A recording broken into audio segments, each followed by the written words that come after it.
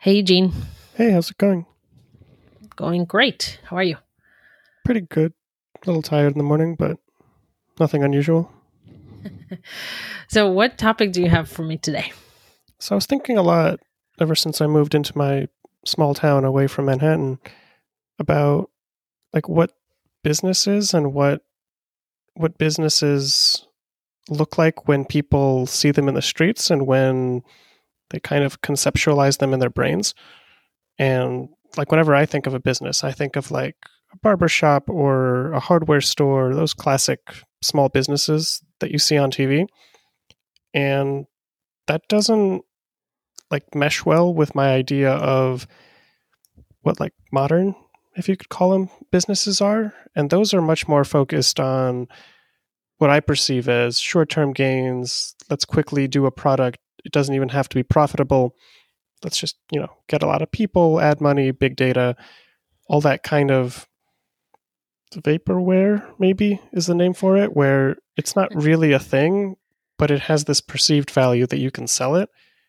And this idea of serial entrepreneurship, it sounds appealing. It sounds cool. Like, oh, look at this guy, girl, person, company. They're trying all these things, and the more you try, the the the more likely you will to learn something and succeed. But the downside of that is you're just forever having these failed businesses that I guess society like has a weird spin on. Like if you talk about someone that had 5, 10 businesses that he sold or failed, and now he's on a new one, that doesn't sound really good. But a person that opened a hardware store 35 years ago and it's still working, that's like, oh, good, yay, look at this guy, girl, whatever. And it, like, I can't get over that like dissonance of wanting people and myself, anyone, to try to do a bunch of stuff and sort of hope that one of them works. But how do you square that with, well, you're going to fail a bunch, and also a lot of businesses now aren't like direct to consumer sales. They're much more business to business software, like software as a service or aggregating data to sell ads and all that.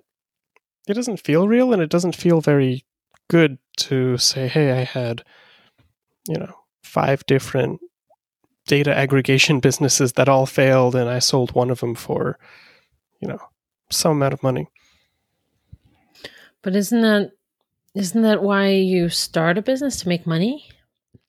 Right. And that's the other overarching sort of idea. Like Apple got in trouble a couple of weeks ago about their in app purchases policies. And people were saying how, well, you're not like treating the community well because they weren't allowing in-app purchases purchased outside of the iPhone like ecosystem because Apple wants their 30% cut. And you're right. The argument is, well, Apple's a business and they have a business model and they need to make money. And the CEO works for the shareholders. And it's his imperative to do everything in the interest of being profitable, raising stock price. Yeah. And that's not, I guess, how I see business. I sort of see it more part of a community, more part of the town that you're in. And I don't like, I see those businesses as less successful. Like, that the person that owns a hardware shop makes less than a software engineer at, Google, Facebook. Actually, you don't know that. They may be making much more. They just, I think it's all about personality and kind of staying low key and stuff. It's different, I think. And honestly, I disagree with you that I think that Apple is a success because it redefined the market. But that was like years ago. Now their like hardware sales are falling or, not accelerating as fast. And they're trying to explore this services revenue where they charge people the developers 30% of like in-app purchases. And you could see how that's a problem with books, where you can't expect Amazon to give 30% of the book sale to Apple. There is no 30% to give. The margins are super low. Yep. And same thing with Netflix. Like, yeah, sure, they're making a bunch of money, but they still can't afford to take a 30% hit on all subscriptions of people who signed up through the iPhone app. Yeah, that's true. That makes sense. Is this something new that came up? I mean, the 30% thing was always a thing, but you might remember, or even now, you can't buy books on the Kindle app. You have to like go to Amazon and then buy the book there, and you can't purchase a Netflix subscription in the Netflix app. And these are special cases that Apple made for these big companies because they couldn't afford to drop them. Where there was I think a couple weeks ago, maybe 2 or 3, there was an app developer who made an email client, and they did the same thing where they're like, hey, log in, and if you have an account, totally cool. But there was no sign up page anywhere. And you had to figure out that you had to go to the website, sign up, and then you can log in exactly the same as Netflix. And Apple just pulled their app from the store, saying, well, you're breaking policy, and then quoted some vague, bylaw. But interesting. So there's this preferential treatment, and why is Apple taking so much? But at the end of the day, they are a company, and they can do whatever they want. Well, think about this for a second. When you, as Apple as a company, when you host a free app, for example, and there are a lot of free apps that are free to purchase, so Apple can't get their share of the purchase price, right? But they offer in-app purchases. And Audible, by the way, was just the same way. Like, you couldn't purchase a book on Audible; you had to go through the website, and now you can. It's just as recent as maybe 1 or 2 months ago that I was able to purchase books on Audible or purchase credits right from the app as opposed to the website. Yeah, and that's like special deals with Amazon because Apple's trying to get into the TV space, so they're negotiating and they're giving up some of this. But this is very large companies. The small companies, they can't do that. But listen, like, Apple has to pay for some server space for maybe developers who maintain these servers where the apps can be sold. And if the apps are free, then Apple does it all for free. So they have to have something to pay for the expenses if your app is free, but you offer in-app purchases. You know what I mean? I mean, I don't necessarily think that it should be 30%, but just saying that there should be something. Right. And I think the issue is that Apple positions itself as a very developer-friendly ecosystem, and then they're not. And then sure, like, there's tons of apps. There are more polished apps on the App Store than on the Google Play Store, because for whatever reason, I found that like Apple developers design better apps, but that's almost in spite of Apple. Google makes it super easy for everything, but their platform isn't as nice. And I don't think they have like the best developers. And I'm not sure why. Like, there's no reason that Android apps can't be just as good, but they're not.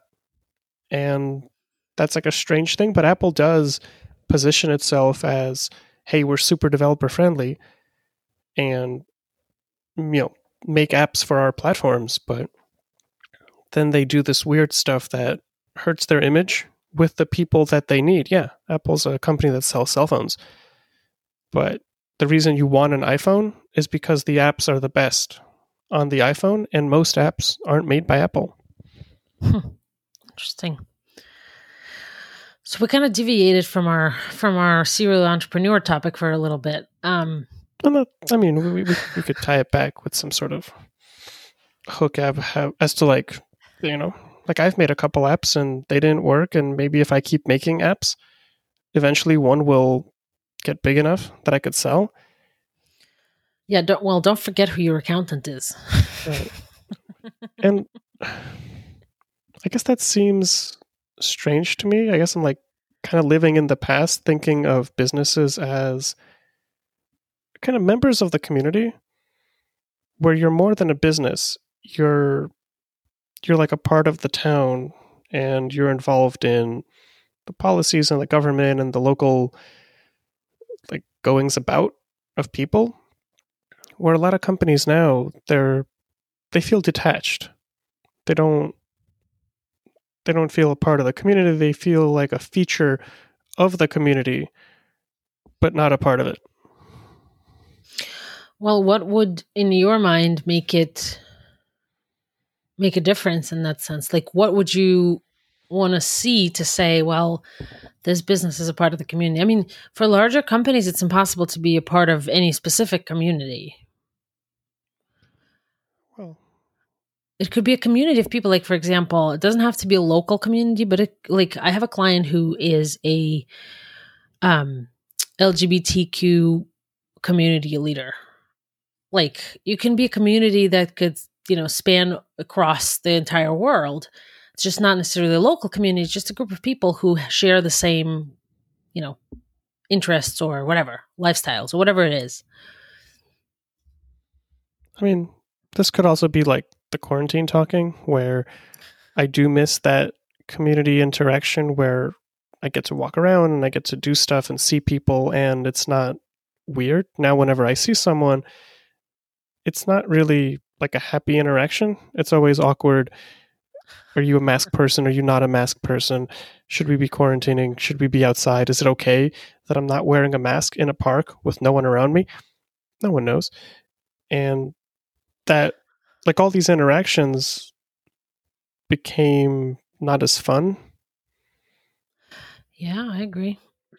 But yeah, well, like with a community, I don't know. I feel like there's something different about me opening up a hardware store and having it be, specific to the community. I try my best. I have, I don't know, sponsors with the local schools or just that regular business, as opposed to a national brand like Home Depot coming in. They have special management training. They have all this branding and marketing. And yeah, like I would love to have a nice Home Depot by me as opposed to like a not so well put together hardware store. But the hardware store that's local feels somehow better. But there's like limited value maybe in it. I think so. I mean, there's nothing wrong with a local hardware store. Sometimes, like, we would go to the local hardware store because you need something faster and you just don't want to drive all the way to Home Depot. But ultimately, Home Depot has much lower prices. Right. So there's a trade-off. So, like, that's when these products get commoditized, I guess, where people don't care where they come from. They just want the cheapest one. Socks at Walmart, plywood at Home Depot. But there is something nice about like a local shop. And I guess the closest thing that's, well, maybe not anymore, but like a local restaurant. That could be like the center of a town where everyone knows about this restaurant, everyone likes it, they go there, they have a good time. And that's different than like an Olive Garden. Yeah. Like if you have an Olive Garden and you have a local restaurant, there's something nice about the local restaurant that makes it feel different than management training from Olive Garden. I don't know if that's necessarily a bad thing. I'm not sure it is either, but it feels like I have this feeling that I want to be the local sort of person, and I want to buy things at the local stores and restaurants. But then you're right. They don't have as good of a variety of products. They don't have the best prices. Even their service a lot of the times I found not better. you walk into a store and you're like clearly bothering the store person, where I don't know, at these big brands, the service tends to be homogenous because they have the same training for everyone. I mean, the same training I'm a little biased when it comes to the management training. I think that it's a good thing because in an example of an accounting firm, for example, like a lot of smaller accounting firms don't have the kind of clear management training. And because a personality of an accountant is more like an introvert, geek, nerd or whatever, it seems that like accountants progress to become senior and then manager and stuff without any specific management training, and that's actually a bad thing. Like we as accountants are not great managers, and I wish we could be, because I've worked for a great manager, but I've also worked for a number of really bad managers. So I don't know if that's a bad thing necessarily, that there's a corporate wide training. Yeah, I've worked in a restaurant a long time ago where the manager was great, and it was a 4-restaurant franchise. Well, it probably wasn't a franchise. It was probably owned by the same owner, but there was some sort of a corporate culture and corporate training and stuff, which made the restaurant actually really nice. So I don't know if that's necessarily a bad thing. But you do, I guess, commiserate with me that there is something maybe quaint about the local place, but there's something more convenient, more streamlined about the national brands. And I don't know how to feel about it. Yeah, I agree. I mean, and here's the thing. So, like, I'll give you an example. So there is, I guess, a good and bad. So, like, I guess we all choose for ourselves. Like, I'll give you an example. I was in Germany last year for a wedding, and I'm very particular when it comes to espresso drinks. So oftentimes they taste burnt, like coffee within the espresso drink tastes burnt. And I always look for a Starbucks because I know that even in Germany, in Starbucks, I can get the same exact tasting coffee that I can in New York. I mean, that's funny because Starbucks is notoriously overburnt coffee, but I think I take your point. You should try the blonde espresso. It's pretty nice. Well, I do like a latte or a soy latte or. Well, then what are you talking about? Burnt? You don't taste anything. Just drinking like large jug of milk. Well, I don't know how we switched from small businesses to coffee, but we're Starbucks. We're still on track. Keep going. Yeah, I guess so. Technically, the more burnt the coffee is, the less caffeine is in it. Yeah, but that doesn't matter. It's trivial. You're not really drinking coffee for the caffeine, right? No, not really. Like at this point, I'm just drinking it not to get headaches because I'm, chemically addicted to coffee or caffeine. So yeah, it's like 5 milligrams less or something. My body doesn't care. Yeah. So when you have like Starbucks has a ratio of X number of shots per X ounces of milk, right? And typically on a grande, which is their medium size, on a grande latte, you have 2 shots. Now, when you get a smaller one, you get 1 shot, but the ratio changes between milk and espresso. So it tastes more burnt. And I don't like that. I like when the taste is smooth. And what I found is the grande is the best size for that. The ratio of milk and coffee is the best in terms of what I like. When you go to an Italian coffee shop or, whatever, one of the like crafted coffees or whatever, you always almost always I feel that there is too much espresso or not, and not enough milk because it tastes like that tall latte from Starbucks. So it seems So like you don't like the taste of coffee. Okay. I think we're onto something. But yeah, like the other one I'm thinking of is Blue Bottle, which is pretty costly, but they do everything by hand. They weigh everything out, they measure everything out, and they try their best without too many machines to have very consistent coffee. And like I do appreciate that, and I do like it where I can, when I'm not feeling, entirely secure in a country and I'm like not at home, it's nice getting the consistent same taste of Starbucks. Even though it's not the best coffee, it's nice getting a consistent experience. Where if you go to a smaller coffee shop, you'll have more variety, and depending on the barista that's there or how they're feeling or a bunch of other factors, it's not consistent. So you can get a really good cup or you can get a really bad one. And that's an interesting trade-off.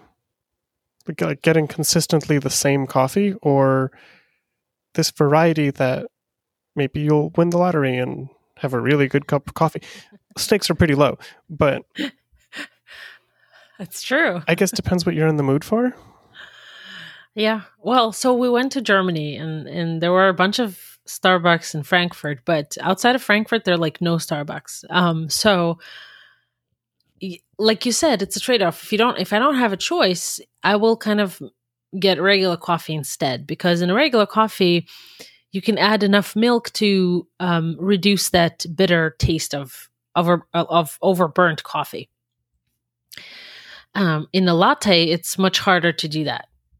So, I mean, with a latte also, not to keep dropping coffee facts, but you can oversteam milk, and that'll make it kind of gross. So, well, then it's foam, right? Steam, like oversteamed is foam. No, it's different. Like you're supposed to heat the milk to some temperature to like make it sweeter. It like almost cooks it and brings out the sugars. But if you go too much, it goes more bitter. The foam and the heated milk thing is different. That depends on like how much air you mix in with the steaming wand. I guess. I mean, I know that those machines cost like 20,000 and up for, like professional. And again, there are different ones where there are some that are expensive that are fully manual, that the barista controls, exactly what happens. But the Starbucks ones, you just press a button, and if it's calibrated and cleaned, it'll be the same. I'm guessing that not everyone calibrates and cleans it.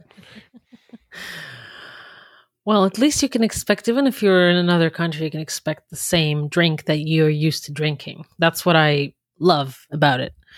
Right. And there is a comfort that you can get something familiar in a strange place. You can go to any Home Depot and, you just get that same experience. That's right, yeah. But there is something nice. Like we moved to this town, and this town has a couple things about it that make it different than other towns.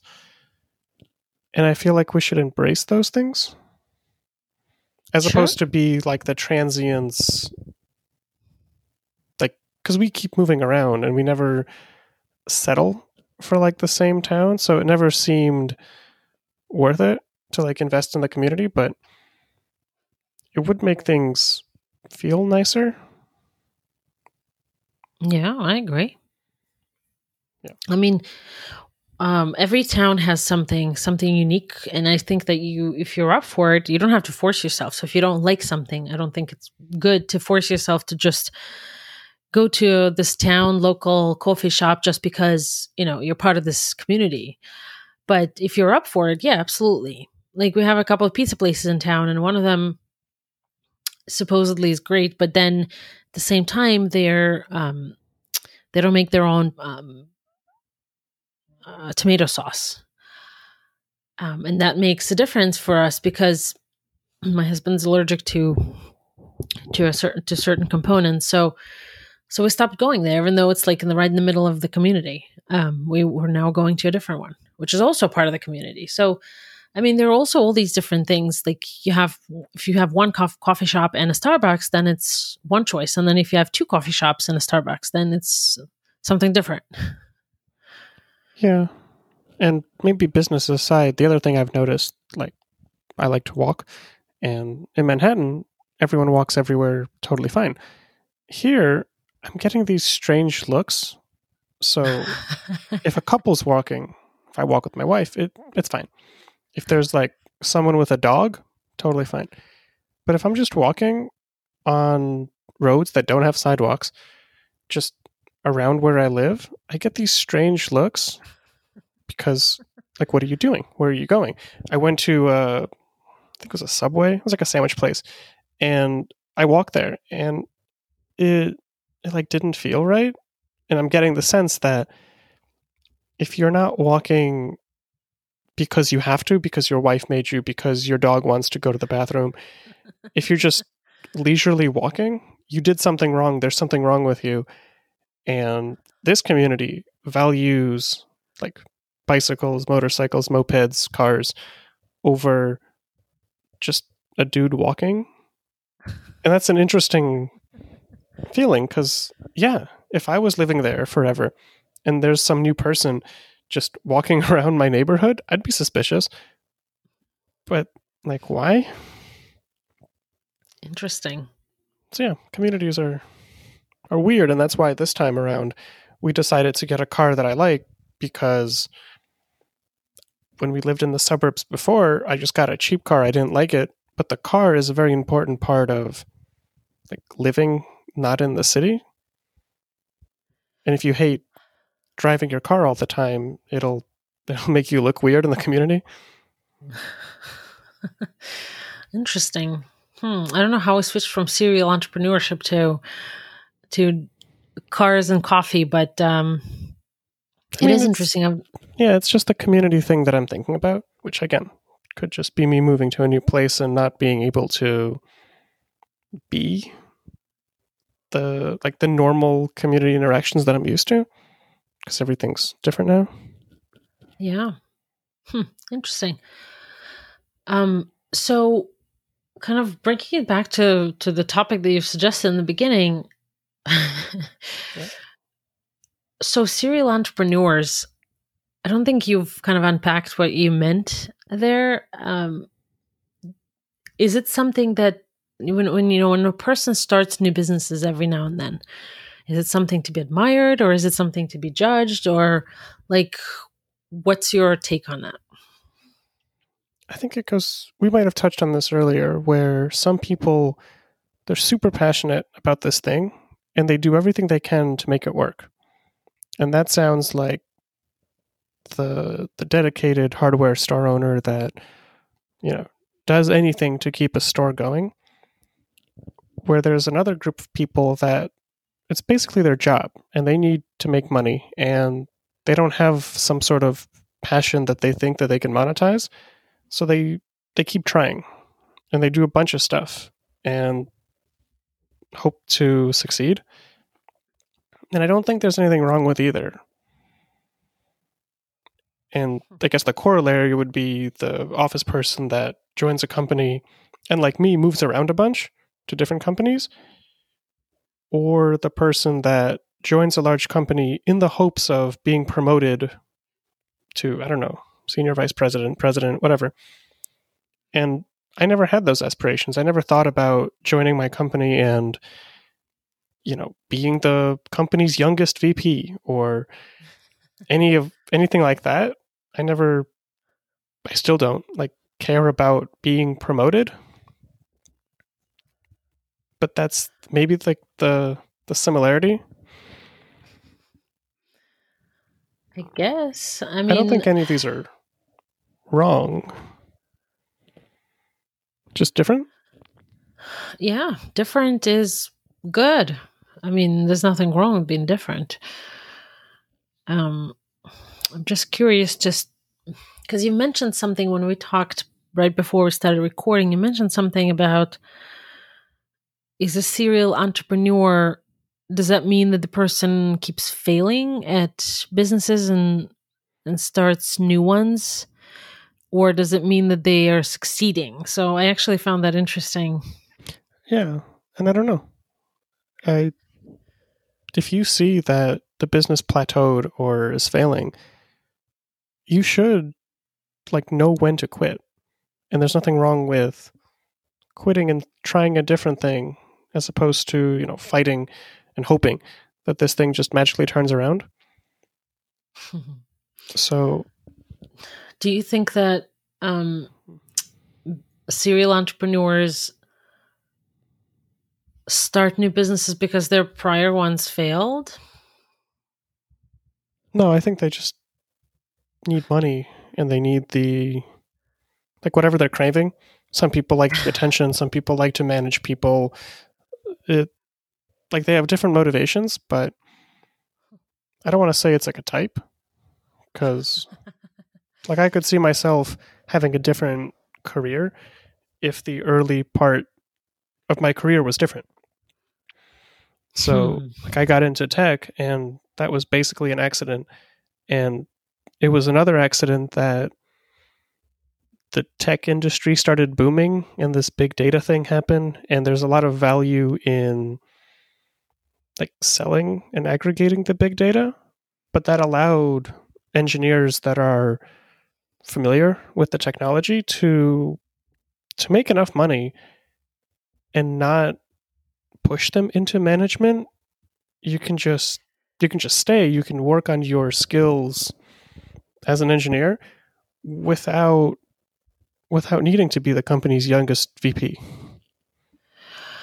Well, I think what you're talking about is something different, meaning what you're talking about is companies don't push necessarily people to management. It's people themselves are more eager for promotion, and it happens quite often that they're great at the actual job, but they're not at managing other people or managing projects or stress or whatever. And they feel pretty comfortable staying where they are. But it's much harder to say no to the promotion and the money, even though in your heart of hearts, you probably won't be great at that. So it's not necessarily companies pushing them. It's often people staying at a company for a couple of years and seeing, oh, okay, I can be that. And then all of a sudden, you get promoted and you find yourself hating to manage other people and so on. Right. And the money incentive is very real.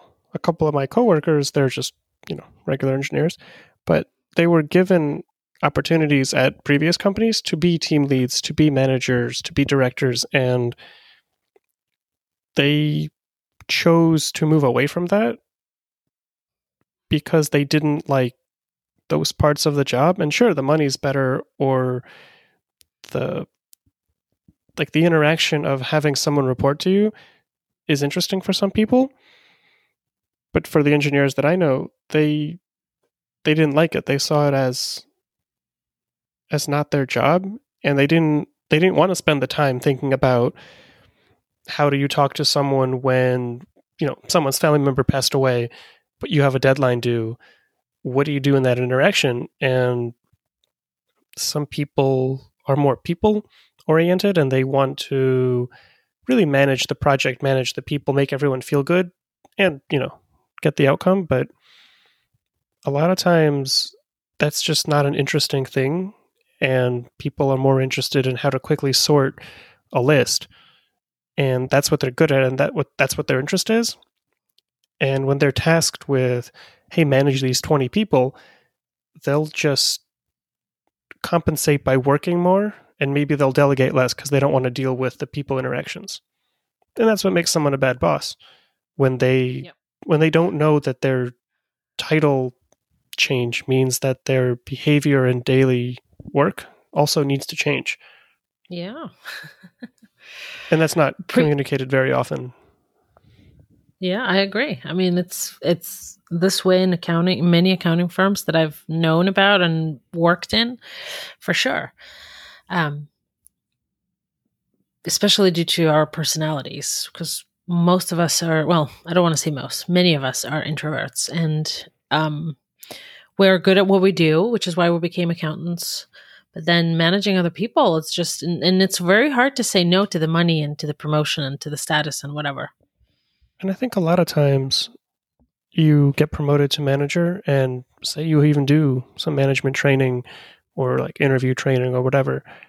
But then the culture in your team sort of makes it less important. So sure, you can go to management training and learn the new words, but we still expect you to be coding every single day. Sure, you're going to manage these 20 people, but we expect you to be a working manager, and you should spend 80% of your time still developing features. Also, you have to do the job of a manager. And I think that's like a different issue where leadership and management kind of come together, but they don't work. And that sucks. Well, it's an interesting topic. I think it's a whole new topic. But I agree with you, and I agree with what you're saying. On the other side of the spectrum is you can't be, well, maybe you can, but I think that you can't be a successful manager if you've never actually worked doing something. Because when you work and do something, test or code or whatever it is, you know how it works from the inside. So when you're managing someone, you can actually understand what process they're going through. So I don't know if there is a better way to do this. You know, I thought about this, and this reminds me of like every generation, how parents think that the kids are doing something wrong. You know, their music is bad, or they're, you know, changing their hair color in a weird way, or just parents are generally unhappy with the kids and the younger generation. And all the parents also grew up and also rebelled and also were the problem in the eyes of the older generation. And how quickly they forget that, like, it's different being an adult than being a kid. And I think management's similar, where sure, you can have a person being a machinist, you know, milling parts every day, and then they get promoted to a manager or a supervisor or whatever. And then in 5 years, they entirely forget what it's like being the worker. And there's this weird divide where they're seen as almost enemies, where the manager has to like squeeze every bit of productivity out of the workers. And sure, they might remember, they might reflect, but the management has different pressures, just like parents have different pressures. And yeah, they can freak out because someone changed their hair color. And maybe when they were kids, they wouldn't have done that, but the environment changed, the motivations changed, and I think it's too easy to forget where you came from. Yeah, I agree. I mean, your kids are like our kids are a little older, and you already forget how hard it was when they were, you know, toddlers. So yeah, absolutely. It's easy to forget when it's, 10 years has gone by and now you're a parent and all of a sudden you switch roles with sort of, you switch your role. I mean, you didn't switch roles with your parents, but now you're a parent and you have your own child and you like, you care about them and you think about this stuff differently, I think. And yeah, absolutely. It's fairly quickly that we forget that we were just there. And the same thing with you when you get promoted. I agree with you. When you get promoted, you forget how hard it was to be in the front lines. At the same time, when you are in the front lines, when you are a programmer or a coder or whatever it is that you do, I think that it would be helpful if you could put yourself in the manager's shoes and understand what they have to go through. And that's the reason I think that some people actually refuse promotions because they see that it's a completely different job and they may not like it. Right. And the hierarchical classic structure of the military and, the companies that's, I think, changing to where I've been on teams where, sure, we all have managers, but the managers aren't involved in the work, and the responsibility is on the team, and you can have more senior members of the team, but you're sort of ranked by how well you do your job and not whose title is higher.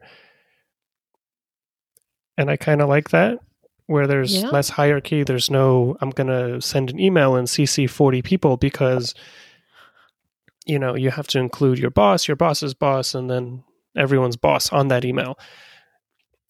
And yeah, I don't know if, like, maybe manager should be its own thing. But yeah, I don't know. I don't have a good answer. Well, something to think about. Yeah.